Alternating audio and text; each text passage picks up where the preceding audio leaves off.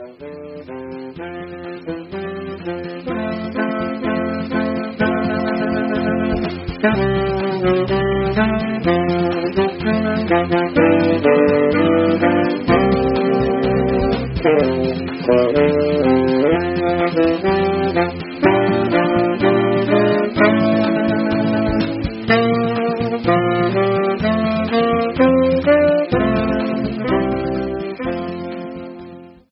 Bucky's Fifth Podcast. As always, Tyler Hunt and Matt Bells here covering everything Wisconsin athletics.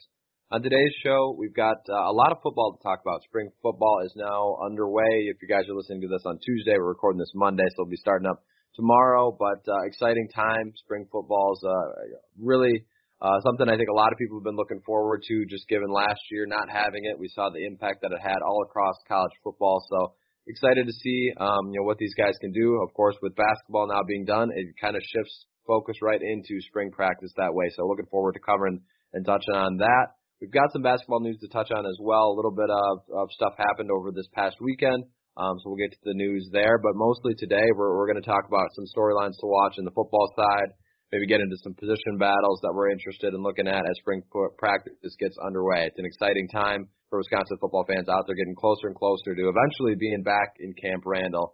So a lot of exciting stuff going on. Matt, how are you today? I'm doing great. Yeah, I think everybody's excited about spring football being back. I think the Badgers especially, that was something that I think they desperately needed last year. And as the developmental program, it's so important. So I'm excited that they're back, and hopefully it can be much more normal than what we saw everything happen all of off season last year.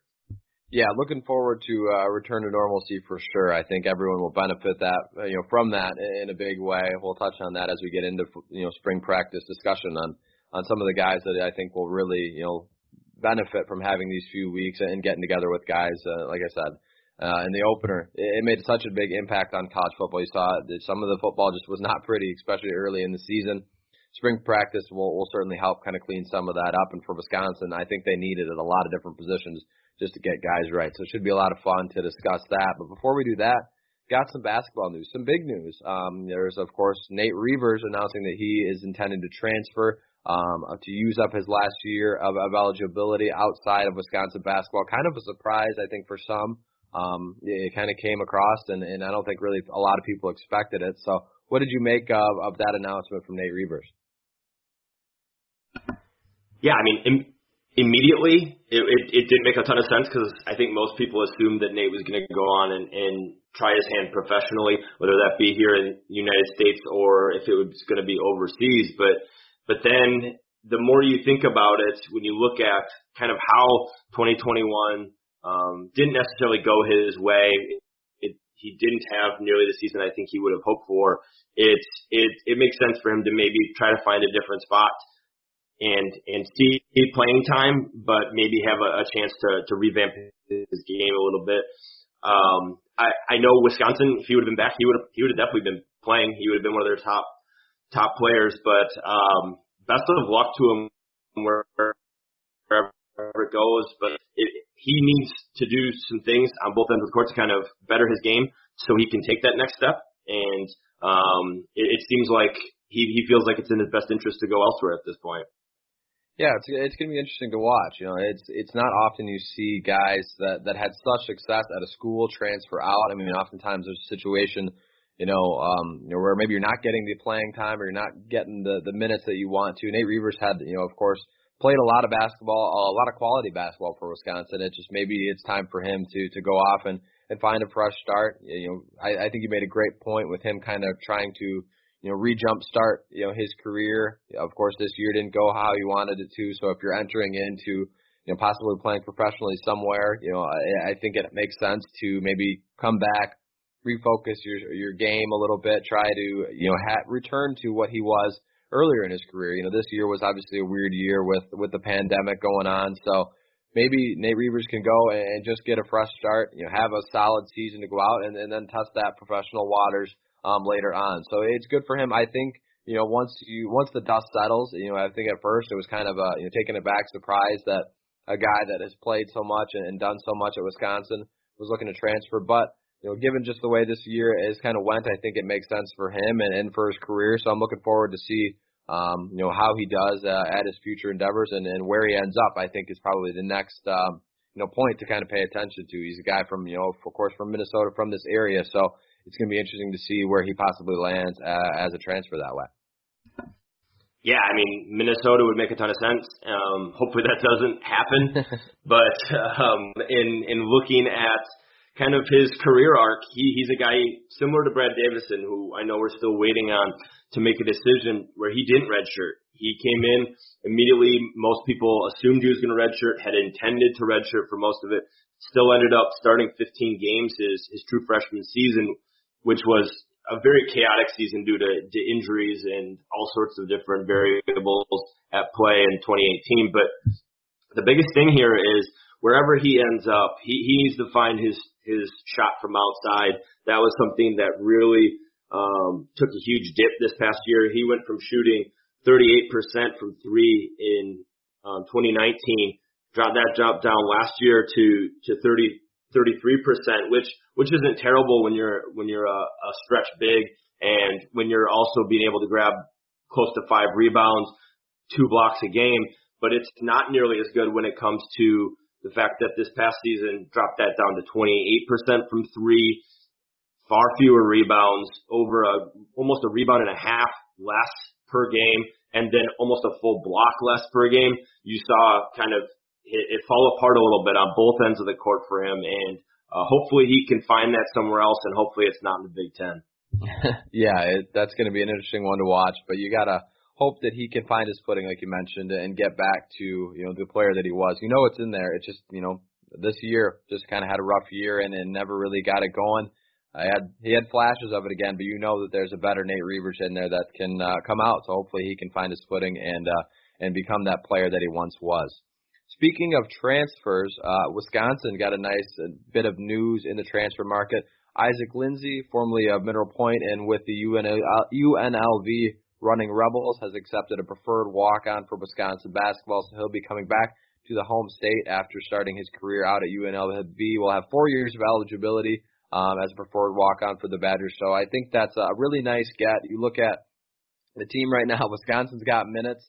I'm not sure how much Isaac Lindsey will play right away, but I think in terms of landing a high skill at a preferred walk-on spot, I think this makes a lot of sense and is a win for the Badgers. So what did you make of that announcement from him?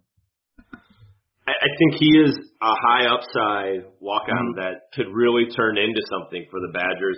We've seen different walk-ons come in at different times. Zach Showalter probably being the best example or recent example of it, but he brings good size at 6'4". He's a good shooter. He was a 2-time All-State kid from the state, so you can tell that he wants to come back home. He wants to put on a Wisconsin jersey, which is, I think, is half the battle a lot of times when it comes to being a walk-on, is just the heart and grit that goes into it. But I think between him and Carter Gilmore, you now have two guys who were very, very talented players and gave up scholarship opportunities to go ahead and walk on at Wisconsin. You've got to hope that one of those guys pays off. And if one of those guys do, I think you're in a really good spot. Lindsey's more of a 2-3, where he could play either the guard or a forward position, and Gilmore's more of a forward. But between those two, it gives you a nice fallback option if some of these scholarship guys that you have don't necessarily pan out. And if Lindsey can get back to how he was playing before that hip injury sidelined him from basically missing his entire senior season and freshman year at UNLV, he's a really good player that I think could help the Badgers in a lot of ways, most notably as a shooter, because that's what this team desperately needs, and that's something that he can bring, whether that be eventually down the road or even as quick as next season. Yeah, he's definitely a guy that can knock the shots down. So I like that you mentioned high upside. I think that's, you're not tying up a scholarship, but you're getting a kid, from this home state that wants to be a Badger, and you're bringing in a lot of talent with that as well. So I think it's a win-win for both sides, and I think it's a welcome sign for Wisconsin. There's, of course, a lot of roster turnover. This is a nice spot that gives you some depth, like you mentioned, at some of those positions. So I think it'll be a win-win for both sides that way. All right, moving on down the line here. I don't want to spend a lot of time on it because it was a pretty ugly hockey game, but Wisconsin men's hockey, unfortunately, bowed out in the first round of the NCAA tournament. Really just an ugly loss all around. A couple days later, Cole Caulfield signed his contract with the Montreal Canadiens. So, unfortunate ending. I know they didn't want to end the season losing 2 straight, but yeah, I guess that's really all you can say about it. There's no silver lining that I can come up with on that one. Yeah, there's not much positive you could make of basically how these last couple weeks have gone for the men's hockey team. But you look at it, it's one of those things where I would imagine that this team's going to look back and kick themselves that they didn't necessarily take advantage of what Cole Caulfield did all year long. I mean, he's a phenomenal player, one of the best players to come out of Wisconsin in some time, and really just an exciting to player anytime that the puck hit his stick. He had the opportunity to score, and he even did it against Bemidji State. He does his part frequently, but in the end, you can't give up 6 goals and expect to win. Wisconsin just in both of those final 2 losses weren't able to play good enough defense. They had bad turnovers in front of the net that kind of made life really tough for the goaltenders, and that's you can blame some of that on just really crummy ice conditions, but you got to remember that Bemidji State was skating on that same ice. Mm-hmm. And they were aggressive. They came out and wanted it more, and Wisconsin looked flat for a lot of the game. And Bemidji State just completely in that first period outshot them, and were able to take advantage of really a lot of miscues by Wisconsin throughout the game. Yeah, it was really unfortunate. They just kind of got behind too early. You thought if it was, something you kept it within a couple goals that this Wisconsin offense was going to wake up, but every time it seemed like they got close to narrowing the gap, they gave up a poor goal. Of course, the goaltender fumble that led to a goal really seemed like it might have sealed the deal, and just an unfortunate loss. But I think this season overall definitely brought some life back to Wisconsin men's hockey. You've seen how dominant the women's program can be. The men's program the last few years has really been struggling, so them to return to playing well, of course, winning the Big Ten regular season, having an unfortunate finish in the Big Ten tournament and the NCAA tournament is a bummer, but I think that hopefully gets Wisconsin men's hockey back to the level that they can play at. So, tough loss, but I guess if there is a silver lining, it's a little one right there. But you don't need to spend too much time on that ugly loss. That was a frustrating way to start the weekend for sure. Yeah, it was ugly, and it was one of those where you could turn it off fairly quick. Exactly. You saw kind of how that game was going and how Wisconsin was just fumbling the puck all over the place. Mm-hmm. Most definitely. All right, well, we'll keep moving here. Well, why don't we do our ad reads before we get into a football talk? Because I think we got a lot to discuss on the spring practice part. So, guys, stick with us through a couple quick ad reads, and we'll be right back to talk some football. All right, spring football is upon us. Exciting time of year for college football programs across the country. Get a look at the guys after it seems like a long winter and, of course, the fall season ending. It's going to be fun. There's a lot of storylines to watch, I think, for the Badgers. I think there's a lot of key position battles to look at. So we'll kind of start with storylines, and we'll get into there, and then we'll go through and talk about some position battles to kind of pay attention to, because I think there's some positions where you've got, I think, a key starter. You kind of know what you've got there, but there's some other ones that you're going to want to keep an eye on in the spring practice to maybe get a read on. No one's going to win the job in spring football, but at least you'll get an idea of what you're going to have going into fall, and some guys to pay attention to. Kind of an opportunity not only for the players to learn and get a grasp of the offense, the defense, before fall camp really starts up, but also you kind of get an eye and guys get a chance to show what they've got and try to make a jump on the roster in the depth chart that way. So it should be a lot of fun. In terms of storyline, is there anything in particular that you've got your eyes on that you want to start with? Yeah, I mean, I think the spot to start is at quarterback, and specifically how Graham Mertz looks. And I think that's where it has to start, given what we saw last year, how sky high expectations are for him as a young player, and just kind of the uneven play that we saw from him last year.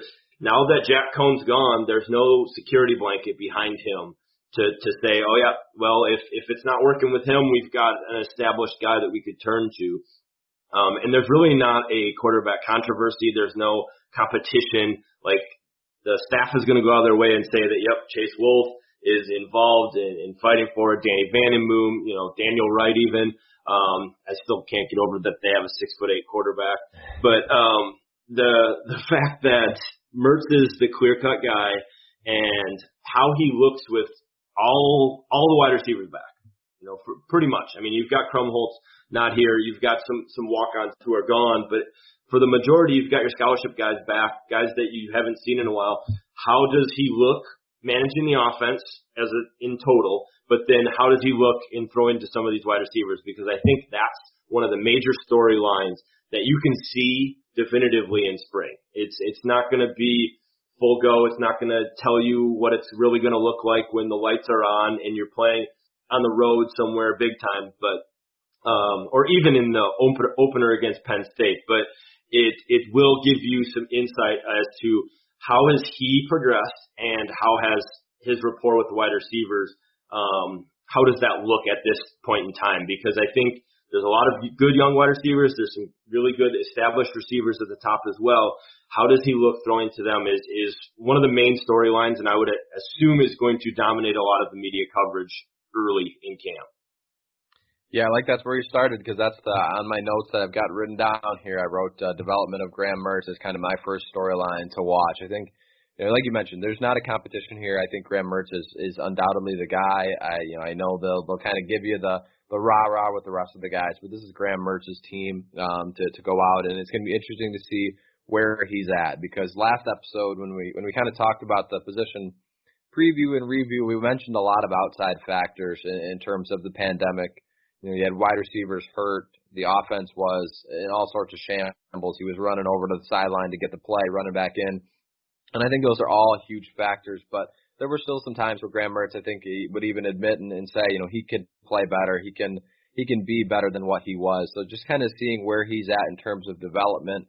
Now you've had an off season to work with it. He didn't have a spring practice last year. I think sometimes that gets forgotten in terms of how important it is and how much he can develop that way. So I think that has to be where you start, because if Graham Mertz is able to play, again, I don't think he's going to be one incompletion against Illinois, but if he's able to elevate his game to where I think a lot of us think he can be, and where we've seen him be, in that Illinois game, in some of his high school tape, Under Armour, all the All-American games that he was a part of, the talent that he's got there. The development just needs to take a step up. So, of course, those outside factors not being in play as much will be great, but if it doesn't step up, all of a sudden you have to take a look at, a little bit further in depth at maybe what the issue here is. But I fully expect Graham Mertz to come out this spring and fall and be a much better and crisper and cleaner quarterback. But in terms of storylines, I think he's 1A in what you're looking at, where he's at, and I think that'll be the thing that really makes this offense go and kind of be the thing to watch for. Sticking on the offense, do you have any other storylines that really jump out to you? I know we're going to get into actual battles later on, but any other storylines for the offense that you think are going to be major talking points for the offseason? Yeah, I don't know if it'll be a major talking point, but something that I was kind of paying attention to is similar to Graham Mertz and where he's at. I'm really interested to see where Jalen Berger's at. Of course, coming into this year, you're not going to have Nakia Watson, Garrett Groshek. Those are the two guys that you looked at as being starters coming into last year. This year, they're gone, and now you've got Jalen Berger and a bunch of other guys that are somewhat unproven. So I'd like to see kind of where he's at, maybe in terms of size. If you're looking at it, I kind of when I wrote up our preview for spring practice about the running back room, I went back to the 2019 stats and looked at the carries, and you look at Jonathan Taylor. Of course, he was dominant in your bell cow, but he had a lot of carries that you're going to have to now replace. You look at Garrett Groshek, Nakia Watson, Bradrick Shaw, all those guys had carries in that last full season. So there's a lot that you're going to need to fill in that running back room. Last year Jalen Berger kind of had I don't want to say training wheels because I don't think it was by design for him, but 15 carries and in really all of his games, they were definitely limiting where he was. And part of that is, of course, that he was out a few games, that way with the suspected, COVID case and in that way. So that's part of it. But also I'd like to see where he's at size, if he's ready to take on that, 25 to, I don't know how many times he'll be getting him 30, but if he's playing well and being dominant, I could definitely see them trying to get the ball in his hands that many times. So where he's at, I think physically is going to be important to watch for in terms of, is he ready to take on that true Big Ten full season running back one type position at Wisconsin? Yeah, I'm glad you brought up that one because that was the other one I had penciled down as well, because you look at what he put together. He played in only 4 games last year, and let's be honest, the team only played in 7, so it wasn't like it was anything crazy where he didn't get a lot of touches because of everything. But he only played in 4 games, and traditionally that would have meant he would have redshirted, right? Like you could have looked at this like he played in what normally a player would have seen in a traditional redshirt season with the 4 game maximum allotment in place. And so, all in all, he played phenomenally well. He was by far their best running back most of the season. I know Garrett Groshek had a really good game against Minnesota, but you look at it, Berger was their most consistent player that they could trust. 15 carries each game. The Wake Forest output wasn't awesome. He only averaged a little over 2 yards a carry. But you look at that, Michigan, Northwestern, Indiana, those are 3 very good defenses. I think Michigan proved to not be quite as good defensively as most people figured them to be. But Northwestern and Indiana, 2 of the better defenses in the entire nation, and especially in the Big Ten. And he put up nearly 100 yards on both of them, ran well, averaged really well in terms of yards per carry. So I think he's in a spot where he's your guy. Now it's a matter of how do you build the offense around him and Mertz, so how to best utilize their talents, because Berger didn't catch a ball outside of that Michigan game where he had 2 receptions, and that's something he can do, and that's something he's very talented at. And so I'm interested to see kind of how do they take the main establishment that they have, that he learned last year, that he's got to see in practice, that he got to learn on the field about the speed, and grow what they expect from him and how much they put on his plate. Because we talked about that similarly with Mertz, but Berger, he's even a year younger, and he was kind of thrown in the fire early last year out of necessity.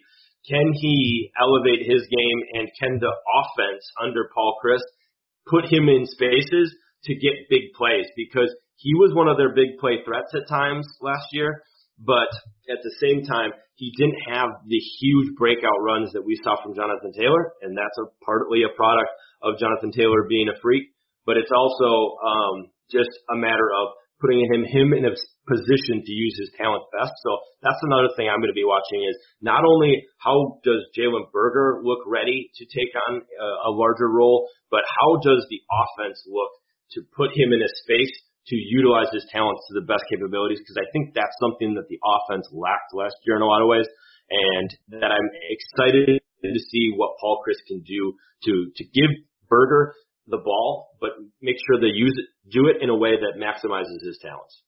Yeah, I think that's a great point. You talk about when he was coming into Wisconsin, early in his recruitment, there was talks that, he could be, probably a running back, but if you had to line him up at wide receiver, he's got a lot of talent in that department of coming out of the backfield, making plays, whether it be, in the passing game, throwing into the running back, or design screens, plays for him to get out in space. So I think that's a great point when you talk about the offense kind of being revamped, going back to Paul Chryst here now. While Berger's status and development is going to be important, I think it's a great point that, the offense needs to kind of fixate around how they can put both of those guys in the strongest position possible. So I think that's an interesting point to watch here in the spring practice that way. I was going to say, any other storylines? Oh, go ahead. Well, I was just going to say, to further illustrate that, you think back to how the Steelers used Le'Veon Bell so frequently, where they would split him out sometimes. You get Jalen Berger on a linebacker in the Big Ten, a big burly linebacker who's trying to cover him in space. You take that slant route all day. And so that's something that I think when you don't necessarily the Badgers have a bunch of guys at wide receiver. They don't have the Cephas. They don't have the Aberderis, the guy who is the go-to player. Use Jalen Berger a little bit in that space to get him out and make things tough on a defense, because not only does that help your running back get him touches, but it also gives the defense something else that they have to plan for, and it gives away the coverage a lot of times for what the defense is trying to do. And I think that's something that Wisconsin could use a little bit more next year. Most definitely. I think that'll be an interesting part to watch as you get a little bit of a look and kind of hear what's going on at spring practice that way. In terms of storylines, I know those are the big two. Anything else you've got your eyes on in terms of storylines to watch before we get to kind of some key position battles? I think for me, the other storyline to watch is going to be on the defensive end, and it's going to be around kind of what does that linebacker rotation and defensive line rotation look like, because you've got some turnover, you got some changes there. Noah Burks is obviously back, but you've got a lot of really young guys. You've got Isaiah Green-May coming back in as well, and they've been just stockpiling some of these jumbo outside linebacker types, like an Aaron Witt, who's 6'6", 240, and that's before a full off season of workouts and everything. And you look at a guy like TJ Bollers. How does Jim Leonhard get creative with some of these guys, and knowing that, hey, some of the defensive linemen that they have might be ready to play, might not be. Do they go more two down in front? Do they get more creative with how they use some of their linebackers? Do they get a little bit more hybrid up front? I'm fascinated to watch kind of how the defense looks and who's getting reps there, because I think there's a lot of moving pieces and a lot of guys that they need to get on the field if you're wanting your best players out there. And it's going to definitely take some creativity for Leonhard to do that. Yeah, I think that's a great point as well. You know, you look at the defense. I know we talked about it a little bit already with the offense in terms of putting guys in the right position to succeed. It's going to take a similar kind of conversation on the defensive side to make sure that the guys that he's playing and the guys that are out there at all the positions are put in a position to succeed. I think that's where spring practice can really give you the opportunity to work on some of these things, find the things that work before you're into fall camp. I mean, once you get into fall camp after a couple of weeks, it's game week, you're prepping. Spring, you get a little bit more flexibility that you can iron out some things, figure out what works, figure out what doesn't work, and allow some players to get into position to really succeed. So a lot of these positions, outside linebackers, I think a key one that we'll talk about here in a little bit as well. It's going to be important that the coaching staff and the players are in a similar position where they're set up to succeed, because I think that makes a huge difference in terms of success come fall football, and once you're getting into more game prep and things like that, you've already got some of that stuff already ironed out, which is what makes spring football so important. All right, I think in terms of storylines, that kind of wraps up what we've got. I know the other one that I was going to mention was the health of Caden Lyles. I think we'll talk about that maybe a little bit with the outside line or the outside linebacker, the offensive line, and where they're at in terms of matchups and positions. So we'll move into here position battles. Is there a key position battle that you've got your eye on to start things out?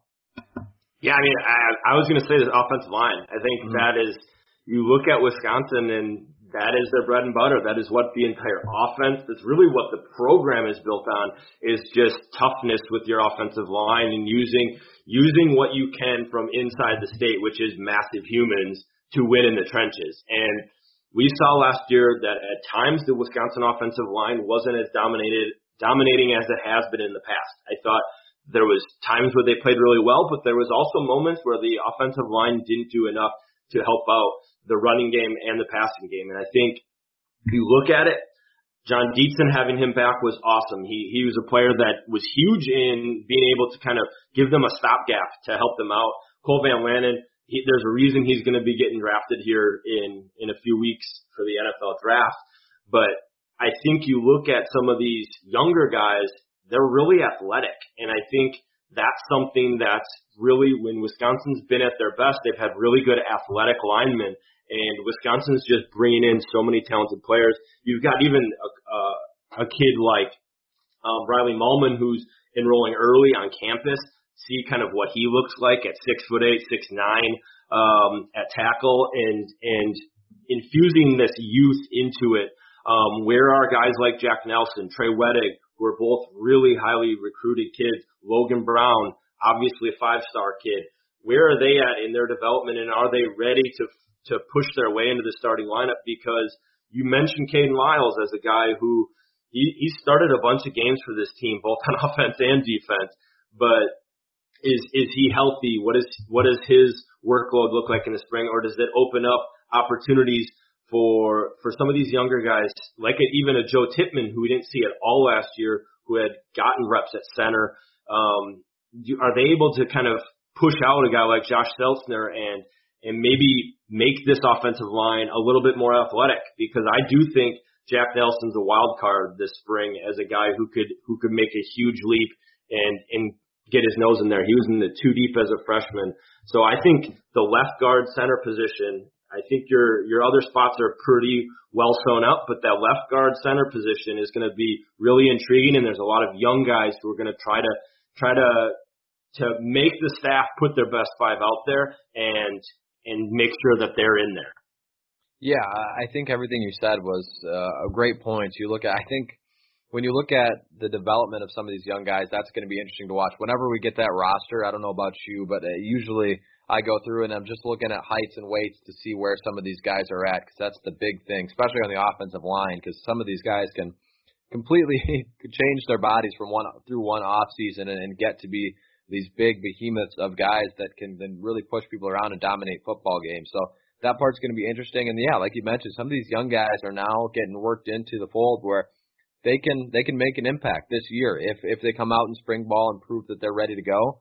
You know Joe Rudolph, especially this year, coming back and kind of honing his focus in on just the offensive line, not worrying about calling plays. He's going to have his best 5 guys out there. He'll move it around as he needs to. I think, like you mentioned, that left guard center position is really the ones you're going to watch closely, and the other ones have, I would say, leaders in the clubhouse going into spring ball and fall ball. But again, on the offensive line with Caden Lyles, there's guys that can get injured, so you want to have a solid, group that you can, go with as starters, but also you want to have some competition there where maybe it's neck and neck in case some of those injuries goes down and you can move things around, because it's likely the starting 5 that you go into Penn State with is probably not going to be the same starting 5 that you have later in the season. It's a physical position. Guys get banged up, guys get moved around, so having some depth there and seeing where these young guys are in terms of development is going to be a fascinating battle, because when we talked about the offensive line, the recruiting that they're doing is so strong right now. They're getting so many good players, but there's only 5 spots in there. So that's going to make the competition really fun to watch, to see where these guys are at and really push each other for playing time, because there's probably 10 guys that you feel comfortable, moving in somewhere, but there's 5 spots. So that's a lot of guys competing for some spots here in the future, and should make the battle really exciting. For sure, yeah. I think offensive line is the major spot, at least that I'm thinking about with this off season to watch for battles. But the defensive line as well is another one that I think is major, because you've got Matt Henningsen coming back, but he's also coming off of an injury. Is he full go for spring? Is he involved with everything? But then Isaiah Mullins, he's a kid who's kind of bided his time. Is he ready to take on an even bigger role? We've seen him do some nice things. But is he ready? Or is a redshirt freshman like Cade McDonald ready to help out? He's huge at 6'6", 270. Could he take on that role of Isaiah Loudermilk? Wisconsin, usually there's always a couple kids who break out after a redshirt season. And I know that this isn't really a traditional redshirt year because of the eligibility clock was paused. But you look at it, a year in the program, a year in the weight room, and he's a guy, or James Thompson, who I know has battled his own injuries, is another player that could easily jump in there. And then you've got younger guys like Gio Paez, Rodas Johnson. So I think the 2 deep at defensive line is going to be another really big battle to try to figure it out. I think there's starting spots up for grabs on the opposite side of Henningsen, and then there's also those spots behind, because everything just pops up when you lose Rand as well as Loudermilk, and which guys are going to step up to play. it's kind of make or break time here for a guy like Paez, for a guy like Rodas Johnson, who I know that they're still really young. I mean, they're just sophomores in terms of school, and they're really just going to be redshirt freshmen still in terms of eligibility on the football field. But at the same time, if they get passed up by a guy like Cade McDonald, and then you've got younger guys coming up behind them, you've got an incoming transfer that we just talked with, there's a lot of moving pieces here and a lot of playing time up for grabs along the defensive line outside of the nose tackle position. Yeah, I think you've got of course you've got a solid, nose tackle in Bryson Williams that way, and Keanu Benton. You've got two that you can really rely on, but after that, who's going to step up at the defensive end positions is going to be really important. Especially, added in you don't know where Matt Henningsen's at as that defensive end. You've got guys there that you like the potential of them, but you haven't seen a lot. Garrett Rand and Isaiah Loudermilk are guys that played a lot of football for a lot of years at Wisconsin. I know they battled injuries, but as seniors, they were out there a lot throughout their career. So who are going to be the guys that step up? You need strong, quality defensive ends that can eat up blocks that way. So is it going to be a guy like Cade McDonald?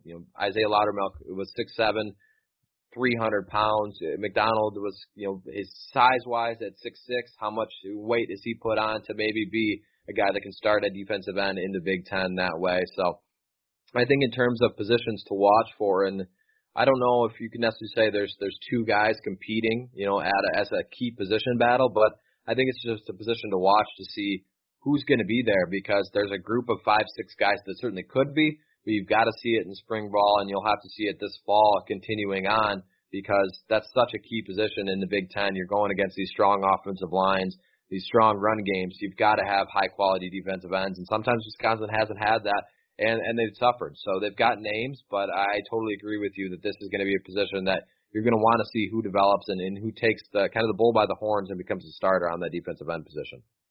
For sure. What's another spot that you primarily wanted to focus on talking about today? I think another one that I've got my eye on is, it feels like we've had this conversation every year coming into spring ball, but kind of the offensive outside linebacker position. I think for years now you've had, coming into the year, you're looking at a guy like Isaiah Green-May. You've got, of course, a young guy in Caden Johnson. You've got Aaron Witt. You've got C.J. Getz, who played a little bit last year. You're looking at the inside. You've got guys that you can rely on in Sanborn and Chenal. But who are going to be the guys on the edge and the outside that are able to get after the quarterback? We saw a couple years ago when Wisconsin was firing all cylinders. Zach Bond was making plays at the outside. Chris Orr was kind of that hybrid coming in the blitz on the inside. But you had guys that you could really go with, and rely on. Last year, they didn't have a lot of a pass rush. The outside linebackers were struggling to get to the quarterback. The defense kind of felt that. You had some cornerbacks, you had some pass plays that were given up that were kind of just lack of pressure, allowing the quarterback to sit and throw. So I think who steps up at that outside linebacker position, similar to the defensive end position, you've got a group of 5-6 guys that can make a name for themselves, outside of some of the Nick Herbigs of the world like that. But there's going to be someone that's going to have to take on the role, even if it's just a rotation player as a backup. So maybe that two deep once again at outside linebacker is going to be an interesting one. You've got Spencer Lytle, another guy. There's all sorts of names that can make a name for themselves, along with Burks that way. So it's going to be an interesting battle to see who ends up as the starters, but also the guys that are rotating in, because Jim Leonard likes to keep his outside linebackers rotated and fresh. So there's going to need to be a step up from someone in this two deep. Yeah, for sure. I think being dynamic with that group is going to be really important, and the two deep is a big part of it, because you're going to have Noah Burks, you're going to have as well as Nick Herbig, two guys who played a lot of minutes last year and should be able to help you out a lot.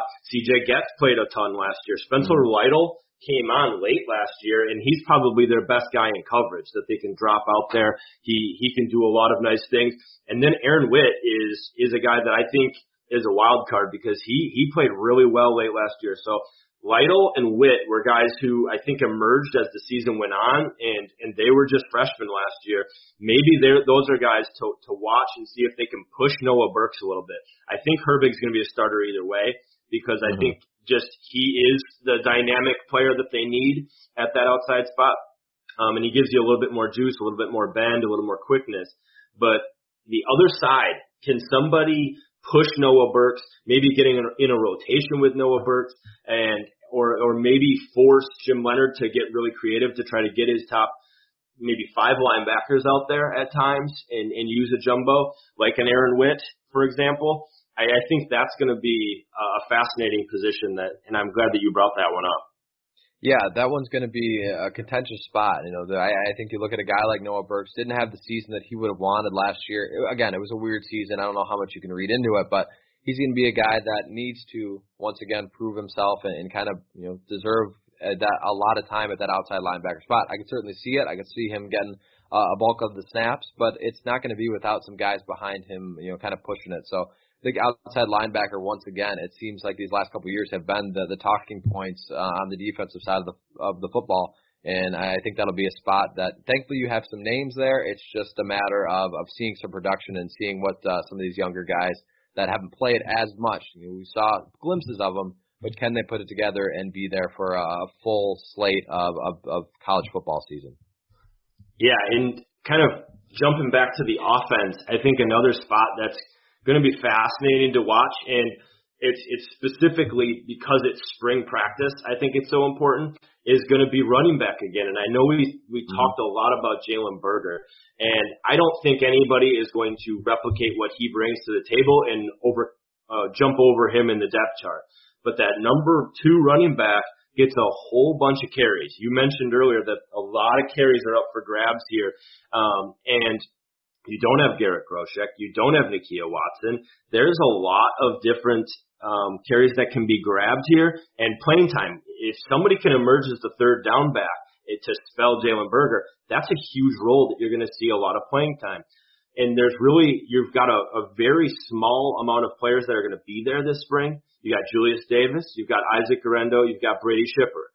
All 3 guys, both Schipper and Guerendo are guys who have played a little wide receiver and have kind of dealt with injuries, tried to make a role, and we've seen at times. I mean, Guerendo was supposed to be one of the top 3 running backs last year before he got hurt after that first game. Julius Davis, where's he at? Is he at a spot where they're going to trust him and give him more carries as well? So I think if one of those 3 can emerge to show that, hey, I'm going to be the number 2 running back this year, that would be huge. And that's a position, because if none of them emerge, none of them really grab that role, you've got 3 freshmen coming in that could easily overtake you. And then not only are you behind Jalen Berger, but you're also behind another freshman. And that's not what any of these guys want. And that's when kind of sometimes transfers and tough decisions kind of pop up. So I think it's a huge moment this spring for Julius Davis, Isaac Guerendo, Brady Schipper to make some moves here and try to firm up a spot in the rotation in the running back room. Yeah, I mean, you definitely need some depth there. When you look at it, kind of like what I hinted at earlier, in 2019, there were 454 carries between the likes of Taylor, Groshek, Watson, and Bradrick Shaw. So you look at that's basically, you're going to probably plan on, if it all goes the way you want it to, I would think you try to get Jalen Berger close to that 300 mark, but that's still 154-ish carries available to someone else, plus the gap that way. So, and it's going to come from guys that have not played a lot of football. That 2019 season, which I go back to just because last year was such a weird season, only 7 games. You had a guy like Nakia Watson getting 75 touches, and I would think the disparity between running back 1 and running back 2 probably isn't going to be as big because Jalen Berger is not Jonathan Taylor yet. So you're going to need a number 2, a number 3 to really step up and take on that role. I think Brady Schipper is a guy who's kind of being groomed into that Garrett Groshek third down running back role. I think he could do that well. So there's other guys, Julius Davis and in that group, Isaac Guerendo. And then you've got, like you mentioned, the freshmen coming in, Loyal Crawford, Antoine Roberts. Not sure where Jackson Akers is going to be, but there's a group there that is going to need to make a big jump in terms of production. We really didn't see a lot. We saw 1 carry from Julius Davis last year. Guerendo was hurt most of the year. So who else takes on a role aside from Jalen Berger is going to be, I think, really important to not just Jalen Berger's success, to have someone that can spell him, but Wisconsin offense as a whole. Wisconsin never really goes with just one guy. There's always someone else with as much as they run the football. So who steps up behind him and works his way into that running back 2 and third down running back position, I think is going to be crucial. Yeah, I think, and to mirror what's happening at the running back position in terms of this is a huge spring to make sure that some of the freshmen don't overtake you. On the defensive end, I would say it's very similar at the safety position because I think you've got your 2 starters. You've got Nelson, you've got Wilder as probably the guys. I think Wilder, somebody could maybe push for that job and overtake him. I don't think anybody's taken over Scott Nelson because I think he's going to be one of the vocal leaders of the defense. The dude talks, and he talks a lot. But you look at with Burrell gone, you've got Madison Cone gone. That's a lot to kind of replace in your defense. Can a guy like Travion Blaylock, who's been in the program for a bunch of years, can he kind of wiggle his way in there? Is Titus Toller healthy and able to kind of push for more playing time? He was in the 2 deep starting off last year, got that pick against Michigan, but then dropped off the face of the earth due to injury and whatnot. Maybe John Torchio is a guy who's going to try to make a move as well in that room.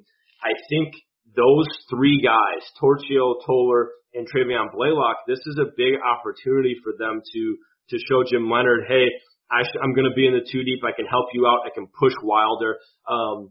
Because if they don't, Hunter Wohler is going to come in like a bat out of hell, and he's going to take playing time because that kid's good, and he might be the best player they brought in the entire class, and he might be one of the top safeties they've brought in some time. And so I would imagine that Hunter Wohler is going to be a player that's going to play potentially as a freshman, and it's up to some of these older guys to force Jim Leonhard's hand to make sure that Wohler is a year away and is only going to play special teams or maybe redshirt, and that he's got enough in the upperclassmen to not have to use him. But if not, I don't think Leonhard's going to have any reservation to let the freshmen play and play early, whether that be as a starter or as a reserve. I would assume more of like a 3rd or 4th safety, but really I think it's important that these guys take the governor off and let it roll because I can tell you right now, Hunter Wohler is the real deal. Yeah, I love that you mentioned that room because, of course, we talked about Reggie Pearson, him not being medically cleared, transferring out. That all of a sudden takes away some depth at that safety position that you kind of expected to have back. So now the guy like Scott Nelson is probably the one that you can firmly say is going to be out there most of the time. Colin Wilder's a guy that I think could, but we still maybe need to see a little bit more. And now that he's going to be into a possible full-time role. And then, that rest of that group, Blaylock, Toller, you've seen it now the last couple of years where some of these incoming freshmen, these younger guys, you look at Nick Herbig, some of these younger guys that have been higher rated recruits. Now, I know you can only got to take recruiting numbers with a grain of salt, but they do matter. And you've seen some of these younger guys getting on the field earlier at Wisconsin at some of these positions than in years past because they're that good. So a guy like Hunter Wohler is definitely in that position where he could make a run at thing. And all of a sudden you've got, a freshman jumping over some of these, sophomores and juniors in that group that way. So that's going to be really interesting to watch for. I think that group is going to be contentious. There's going to be snaps available in that rotation. I think early on in the season, I'd be surprised to see someone starting other than Nelson and Wilder. But how the season goes, can a guy like Titus Toller works his way in? Can Hunter Wohler make a run at it, or is it John Torchio that makes a jump? So I think that safety position is definitely going to be one to watch for, not only for just this year, but who takes the reins as kind of the future. Because, Colin Wilder is a senior, Scott Nelson coming in this year as a junior, could possibly be back. But this is a group that's going to need some development behind them and possibly in that rotation as well. So I'm glad you mentioned that safety position because Reggie Pearson being gone kind of accelerates the speed of a guy like Wohler to maybe come in and play earlier than he expected. Yeah, and he's not coming until fall, so this is a big spring for a guy like Toller to show, hey, early in the season what you saw from me, that's what you're going to get if I'm out there. And I think he's the guy specifically to watch because I think if anybody's going to push Wilder for playing time, it's Toller, at least this spring. Because he was a very, very good recruit, played in a similar defense to what Wisconsin plays from a really top school out in the West Coast. And he was a big get when they got him out of St. John Bosco. Now it's a matter of him staying healthy and making plays, because if he can come in and get his weight up a little bit, I know he was at about 5'11", 186.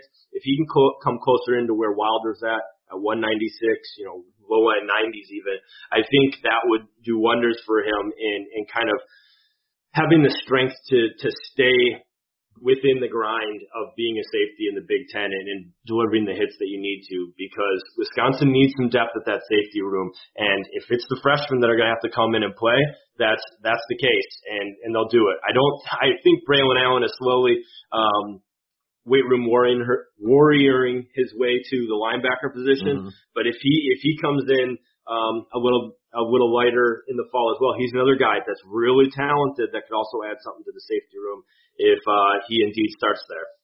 Yeah, both of those guys are going to come into that fall camp hungry. Of course, they don't get as much of an opportunity as in spring ball, but if they're ready to go, Jim Leonhard's going to be throwing his guys out there that are ready to play and proving that they're going to be out there. So that's going to be an interesting room to watch in that safety room. Kind of going off that, we talked about depth there. I think another one to watch on the offensive side is the tight end room. You look at it, you've got Jake Ferguson. This is going to be the last year of Jake Ferguson, I would guess. This guy, he had the opportunity to go pro, decided to come back. I think it's going to be wise for him. I think he'll have a great year. But who else at that room? Of course, you've got Rucci, who played a lot last year. Is he going to take up the next jump versus just being a body out there to being a blocker and a pass catcher? And then after that, where are we at with a guy like Clay Cundiff? Jack Eschenbach played a little bit last year. We're big fans of him on the show. Where's a guy like Jalen Franklin at? He got, of course, moved over to that tight end position.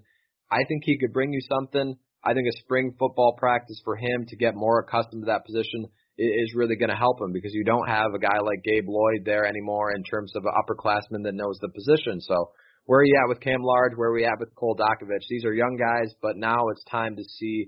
I don't think all of them have to have productive years. You've still got a really reliable tight end in Jake Ferguson that you're going to be throwing the ball to and using as much as you can. But who else for the future of the position kind of takes a step towards kind of taking the reins from Ferguson after this year? I think it's going to be important and fun to watch. Yeah, and I think you look at Cundiff, you look at Cam Large, two guys who are about 6'3", 250, somewhere in there, Large pushing 260. Do one of those guys try to get a little bit more playing time and push their way into fullback to help out in that room a bit? Because I do think Ferguson's going to be on the field as much as humanly possible. Rucci, I want to see, can he develop as a pass catcher a little bit more? Does he get opportunities to be a pass catcher now that he kind of knows what to do on the blocking side of things? And I totally am with you on the Jack Eschenbach, Jalen Franklin, a couple of young guys who seem like really good pass catchers. Does Wisconsin get creative with them? I think Jalen Franklin, they moved him from outside linebacker, a spot that it seemed like he was going to be making an impact at. I wouldn't think that they'd make that move, but we've also seen a lot of times that a move late in your career can be kind of the kiss of death. Can he go ahead and take advantage of this position, make a move in that room to be a kind of an H-back? I think the tight end position, there's a lot of different some playing time available there outside of Ferguson and Rucci, but who emerges is going to be important, and I'm glad that you brought that up, because Wisconsin does use three tight ends from time to time, and there is that backup fullback spot behind John Chenal to look out for. Quan Easterling there, but they're going to need another fullback in that room, whether it's a walk-on from somewhere or if it's a scholarship guy that makes a change. And you look at Clay Cundiff specifically as a guy that I think he could easily make that shift if he's seeing, I'm not going to overtake Rucci here. And maybe one of the younger guys really emerges, or a couple of the younger guys. Jack Pugh is going to be on campus this spring practicing. So I think tight end room's a really fun one to watch as well. I'm glad you brought that one up. Yeah, that should be a room that is interesting for this upcoming year and also the future, which is the ones you kind of like to watch for, because you've got an established starter. You need a second, you need a third. Is there going to be movement to another position? I think all of that is fascinating storylines and kind of position battles to look for. Any other ones that you've got your eye on in this position battle? I think those are the main ones. I think wide receiver is fairly established at the top of who you're going to have with everything coming back, can AJ Abbott or Taj Mustafa force the issue and get onto the field, or is it going to be more of Danny Davis, Kendrick Pryor, and then Chimere Dike, Devin Chandler? Because I could easily see those four being your major complementary pieces playing together. And then on the defensive end, can one of those younger inside linebackers step up to make it so that the two deep isn't just Mike Mascalunas behind Chenal and Sanborn, that like we saw last year? I think that's another one to watch as well. With cornerback, everybody pretty much coming back, that's another one where it's, other than Wild Goose, you're probably going to see a lot of the same. So there's a lot of like finer nuances in between some of these positions, but I think we hit the major ones. Yeah, I agree with you. I think the last one that I was kind of looking at was who's going to take on the Wild Goose, kind of that third nickel corner underneath type role. But I think it's going to come from a lot of the similar positions. You've got guys like Burton, Dante Burton, Dean Ingram. Deron Harrell's more of an outside guy. Alexander Smith. You've got, some younger guys like Samar Melvin, even too. Samar Melvin. Yep. All those guys I think can make an opportunity, but you've got the established starters on the outside in Caesar Williams and Faion Hicks. So which one kind of takes it? Because really, we've talked about it a couple times, in the past. Wisconsin essentially starts a third corner, maybe not in the traditional starting lineup that they announced, but most part you've got a third corner that you rely on to play that position kind of exclusively, and Rashad Wildgoose was that coming into last year. So who takes on that role is going to be interesting as well. But for the most part, I think we hit on kind of the key spots that a lot of us will be looking at as we get into spring practice here. No doubt. All right, guys. Well, that about wraps up our preview for spring practice. Hopefully, it got you excited about football season. I know it got me itching to kind of see some of the answers that we talked about, because you can bring up the questions and the hypotheticals, but now the fun part starts of seeing and hearing where some of these guys are at in their development that way. So it should be a lot of fun as we move forward here.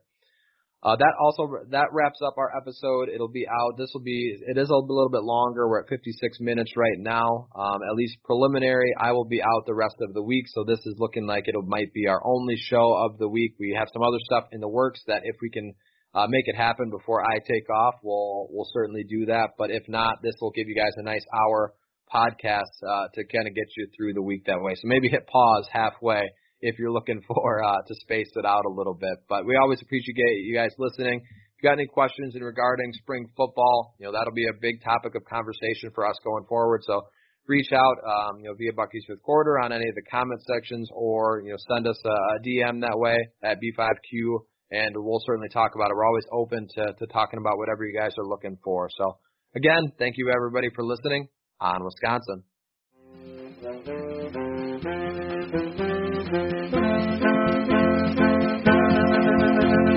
Thank you.